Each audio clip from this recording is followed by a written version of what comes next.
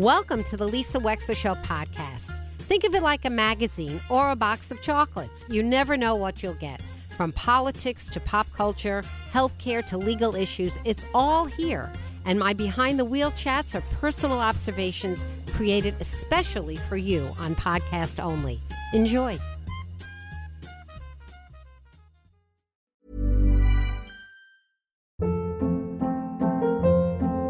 Hold up. What was that? Boring. No flavor. That was as bad as those leftovers you ate all week. Keke Palmer here, and it's time to say hello to something fresh and guilt-free. Hello Fresh. Jazz up dinner with pecan-crusted chicken or garlic butter shrimp scampi. Now that's music to my mouth. Hello Fresh. Let's get this dinner party started. Discover all the delicious possibilities at hellofresh.com. In the market for investment-worthy bags, watches, and fine jewelry, Rebag is the answer. Rebag is a luxury resale platform where each piece is carefully inspected by experts to ensure quality and authenticity. Use Rebag to buy and sell finds from the world's top brands, including Louis Vuitton, Chanel, and Cartier. Head to Rebag.com to get 5% off your first purchase with code REBAGNEW. Shop today at Rebag.com. That's REBAG.com. And use promo code REBAGNEW for 5% off your first purchase. Joining us right now is Gary Wexler for a return because he was such a stellar guest. Gary Wexler, no relation. That's how I introduced Gary Wexler, no relation, who wrote a story called The Inside Story of How Palestinians Took Over the World in the Jewish Journal that took the Jewish world by storm and a lot of the non-Jewish worlds as well. And he has begun a mission to try and organize a public response to what has happened after October 7th in a more meaningful way. I've also asked him to come on the show today to talk a little bit, because of his extraordinary corporate experience, about stories, quote, facing backlash. Some corporate leaders go, quote, under the radar with DEI. Gary Wexler, welcome back to the Lisa Wexler Show. Hello. Happy to be here. Hi, Lisa.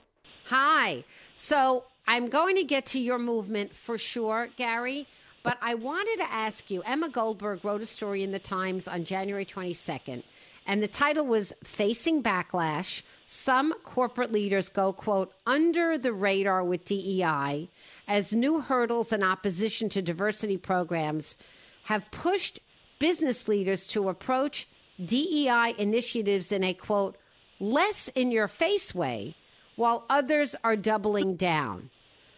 Now, you are a marketing guy, really a marketing guru. You spent a lot of time teaching would-be corporate executives and in the corporate world. Tell me about DEI in the corporate world now, as far as you know it, and what direction you think it should be going in, maybe, and what direction it is going in. Okay. So I want to respond by taking this in a much more personal direction, because there are so many stories out there, like you have just quoted, about DEI as a topic and what it is, and people's response in corporations, and they're thinking about it also in academia, also in nonprofits. I want to talk from a deeply personal angle, which I'm not seeing out there, of someone who was a victim of DEI and what it did to my life and what it has taken me to recover. I was teaching at USC for 12 years. I had been in the Edinburgh School of Communication in the master's program. I had become one of the most popular professors in the department. The teaching had changed my life. I started doing it in my late 50s.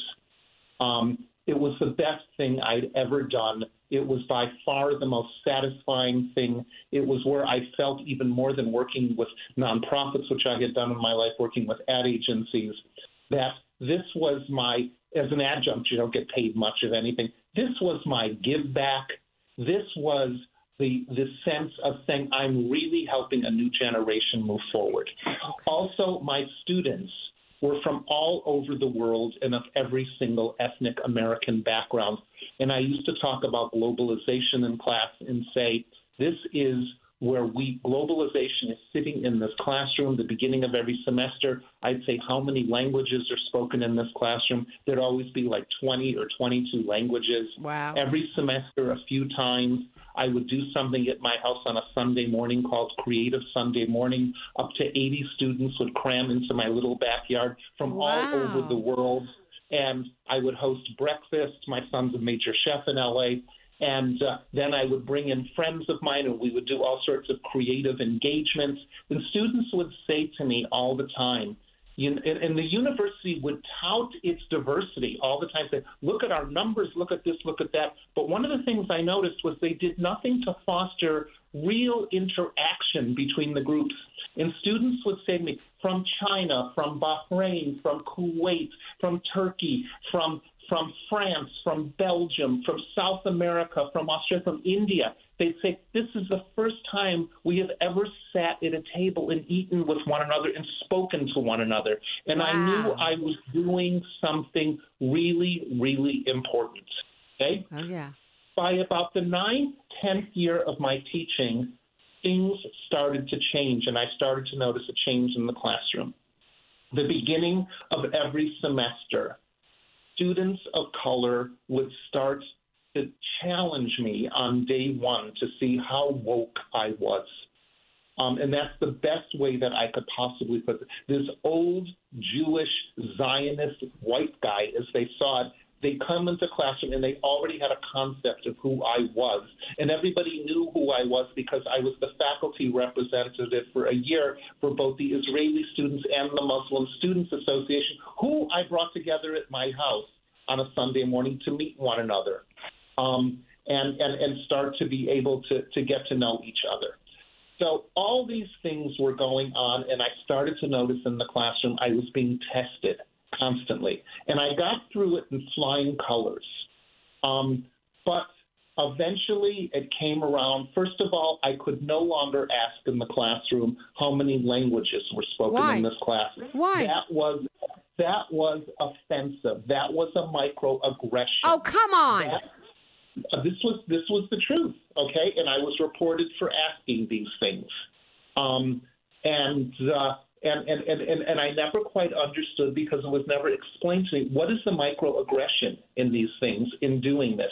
I knew another thing, I could never, ever again start doing Creative Sunday mornings. The atmosphere had become so tense and so accusatory that I was thinking someone's going to walk into my house and they're going to see a mezuzah on the door and they're going to say, well, that offended me or whatever.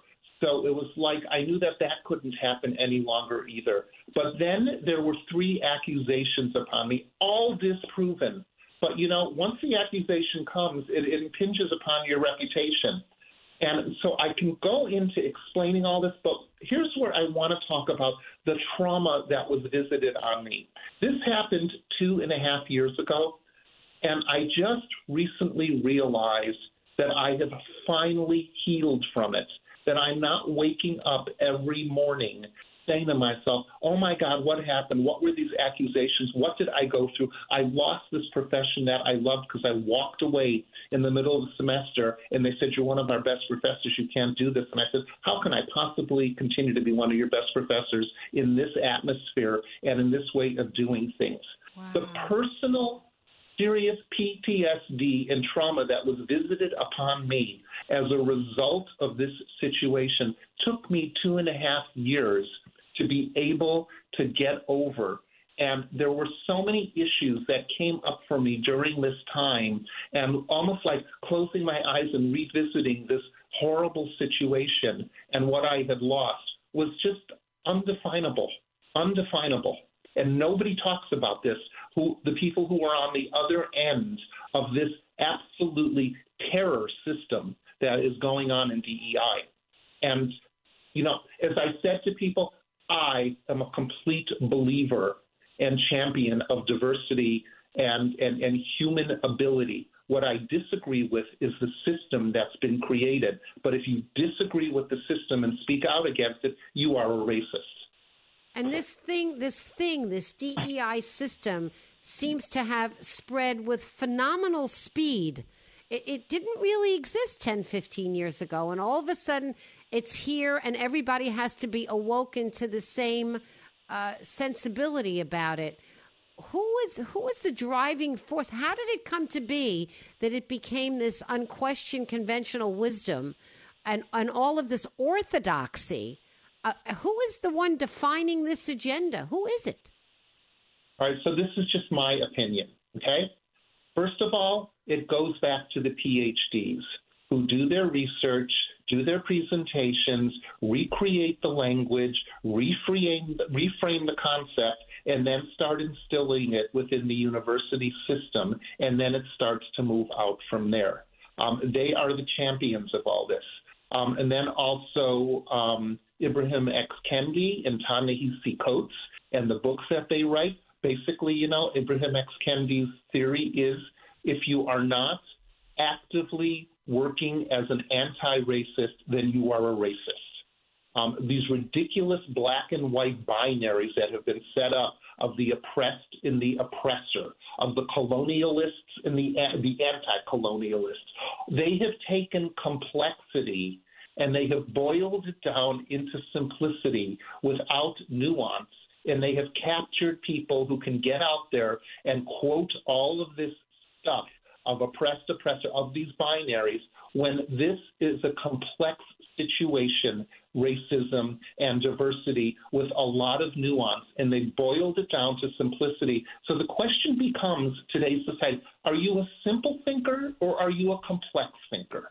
And I think we need to start looking at the simple thinkers and literally start to go after them and to say, you are the ones that are starting to just ruin a society with your simplicity and your language, because you are leaving out complexity and nuance, which this requires in order to be understood and to work out in this way. And DEI is based on this simple thinking, this very, very oppressor thinking is at the center of all this. And this comes from the people, the authors I just talked about, and their books. The George Floyd incident happened in 2020. Do you think that accelerated the implementation of all of this in corporations and universities? Or do you think it was always happening? What do you think? No. George Floyd incident, a terrible incident, but it was a spark that led to the flame and the rising of DEI and the intimidation tactics of it that came out of it, where you couldn't question, you couldn't critically think, you had to swallow and chew the DEI dictums, and you had to march to them in some way. Look, some of the things that are required now, I have heard through other people teaching on the campus, is that you have to, with your syllabus, you have to write your DEI statement on there. I mean, this is a ridiculous intimidation that's going on, because as I said, what if your belief, like mine, is that, yes, I believe we have to fight racism, we have to promote diversity, but I don't agree with the DEI methodology. That wouldn't work. You have to fall in line with this.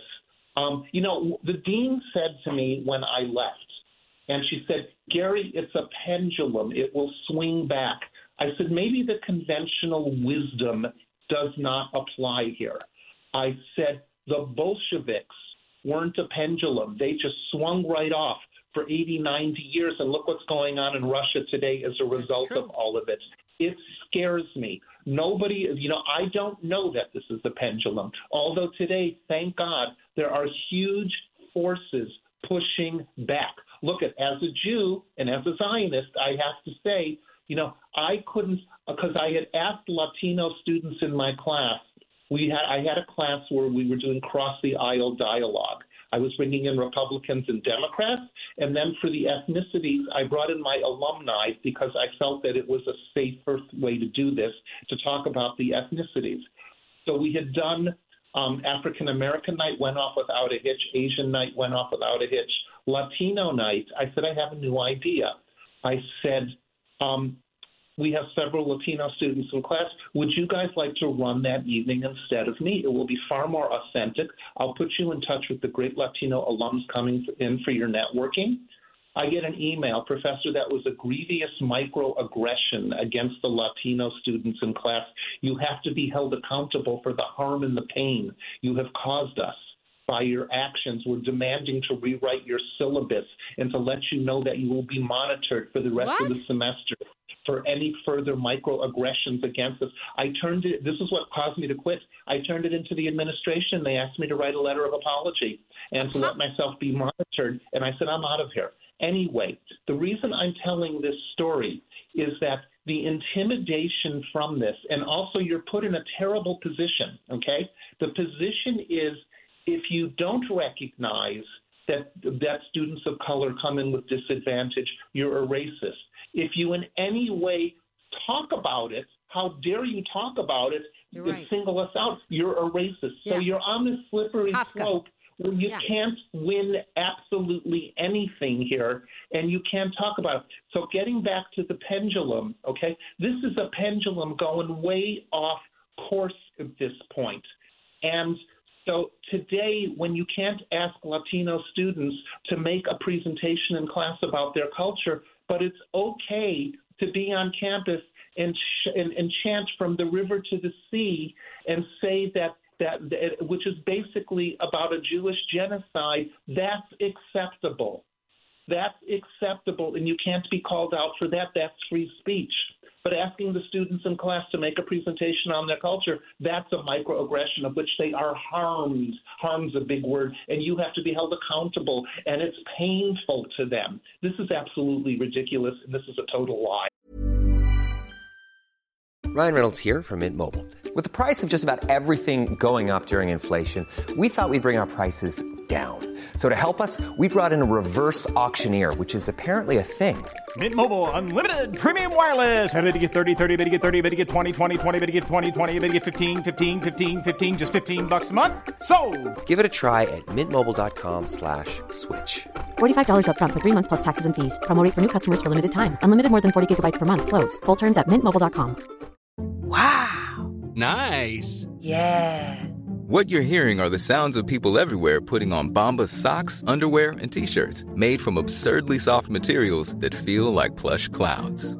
Yeah, that plush. And the best part? For every item you purchase, Bombas donates another to someone facing homelessness. Bombas. Big comfort for everyone. Go to bombas.com/ACAST and use code ACAST for 20% off your first purchase. That's bombas.com/ACAST. Code ACAST. It's a total lie.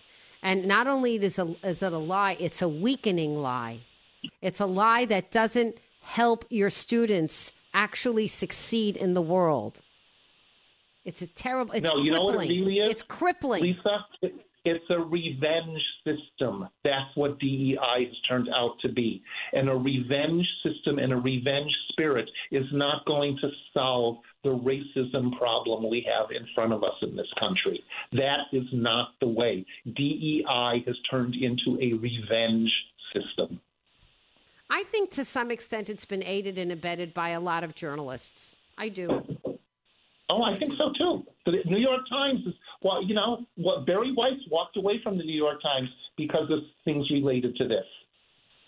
Absolutely. I see it. I see it in their coverage. I see it in coverage that used to be honestly called news analysis and no longer is even called that. It's just presented as the news. I see it every day because I still get the print version. And when I get it and I read it because I do adore their Science Times, and I love Jesse Green, the culture. There's a lot that I still love about the New York Times, and I love the volume of information that I get. But a lot of times I'm reading it, and I can feel my blood pressure going up, and Bill is like, you know, do we really still have to be having this delivered in print to our door every day? It's not inexpensive.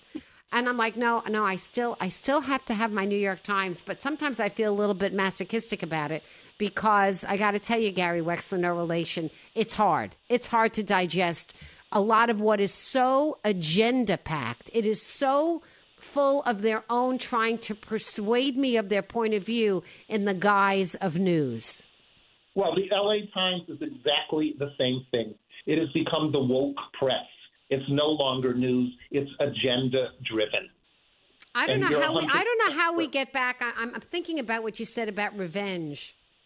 How do we get back to well-meaning people who were trying to have people more sensitized to trying to have and hire and choose people from different backgrounds? How do we just get back to that value, which in and of itself is a very important American value? We're going to have to fight. We can't sit back, and that's what's beginning to happen now, is you are seeing the uprising against DEI, and the people who are rising up are not racist. They are against a system that is proving to be to destroy America. I want to talk about something else about DEI, which concerns me greatly. Okay, now, and this is a sensitive situation. I believe in hiring. Yes, diversity has to be looked at, but the other level of saying we need to be creating excellence in America. Excellence cannot trump diversity. Okay, Agreed. We have to be able to maintain excellence, such as, let me give you an example. I had an argument with a friend of mine. There was an article a few years ago that I read about saying that for the sake of diversity, we should not be requiring from candidates of diverse backgrounds that they have to have a college degree. They can just have education from technical schools, and this is going into tech careers. And I thought about my Chinese students, who I loved.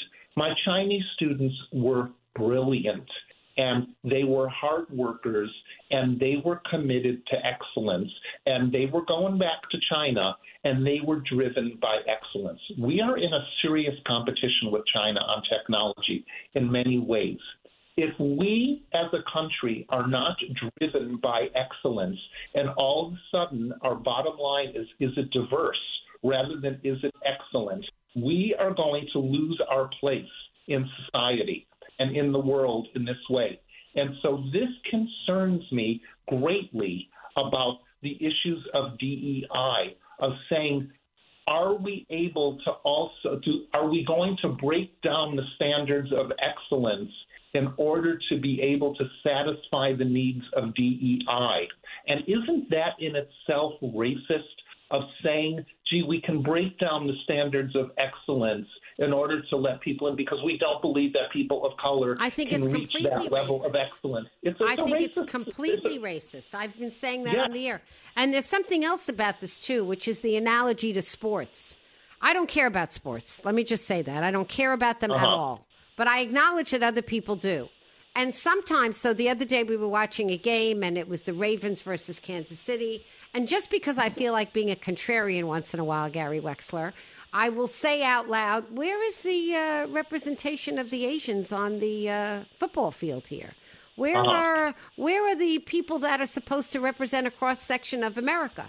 And people will look at me befuddled because I'm trying to make the point that by the time you get to the Super Bowl, it's not about diversity, it's about excellence. It's about your merit. The best football players in America are on that field, full stop. And they are the best at what they do. And that's how they get to what they do. And nobody makes apologies for them. And yes, maybe there's a disproportionate amount of, you name the ethnicity, who ends up on that football field because they were great sports players. They were great athletes. Do you know what I'm trying to say? We are not. We should look at academics the way we look at sports. Yeah, we need to have the best. I don't know. One of the people you should get on your show, if you can, is John McWhorter, who writes in the New York Times and wrote the book. He is a linguist teaching at, I believe, NYU or some other college in New York. He writes for the ethics. Doesn't he write for the ethics column once in a while? Maybe I'm thinking of someone else. Yes, he does. Anyway, he wrote a book called Woke Racism, which was it so informed me about all of this. It's one of the best things that I've read.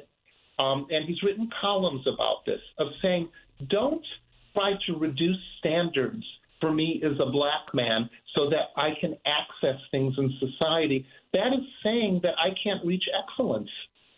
And so it's a whole different way to look at this. I mean, it's like a weakening of society. And this has to be, but you can't question these things according to DEI because then you're labeled racist. It's a real problem. Gary Wexler, thank you so much for joining us today. We'll have to have you back on. This was a very illuminating conversation. I personally I'm pained to hear what happened with you with the Latina students getting offended that they were asked to organize their own thing and then reporting back that that was a racist thing and a discriminatory thing for which you had to be punished. It's painful to hear that. It's to me, it's so crippling to your students that they can't rise to the challenge of doing what you asked, or just turn around and say to them, well, I don't understand why we're being asked to do it, but the other ones weren't. Can you explain why you want us to do it? Right. Instead of this running tail reporting you and you being villainized that way. It's painful to hear, but it was the university's loss. They lost you, and you were one of their most popular professors. Well, you know, one of the things I said to the dean as I was leaving, I said, you know, you have reached out to these students to coddle them for the pain that they feel.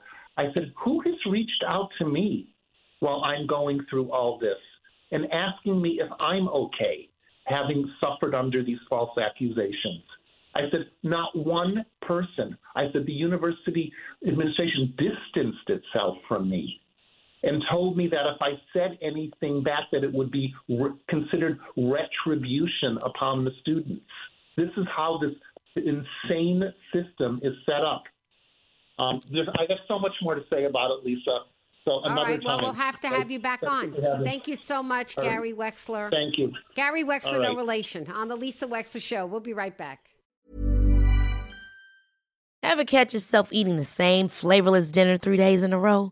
Dreaming of something better? Well, HelloFresh is your guilt-free dream come true, baby. It's me, Keke Palmer. Let's wake up those taste buds with hot, juicy pecan-crusted chicken or garlic butter shrimp scampi. Hello Fresh. Stop dreaming of all the delicious possibilities and dig in at HelloFresh.com. Let's get this dinner party started. Imagine the softest sheets you've ever felt. Now imagine them getting even softer over time. That's what you'll feel with Boll & Branch's organic cotton sheets. In a recent customer survey, 96% replied that Boll & Branch sheets get softer with every wash. Start getting your best night's sleep in these sheets that get softer and softer for years to come. Try their sheets with a 30-night guarantee. Plus, get 15% off your first order at bollandbranch.com. Code BUTTERY. Exclusions apply. See site for details.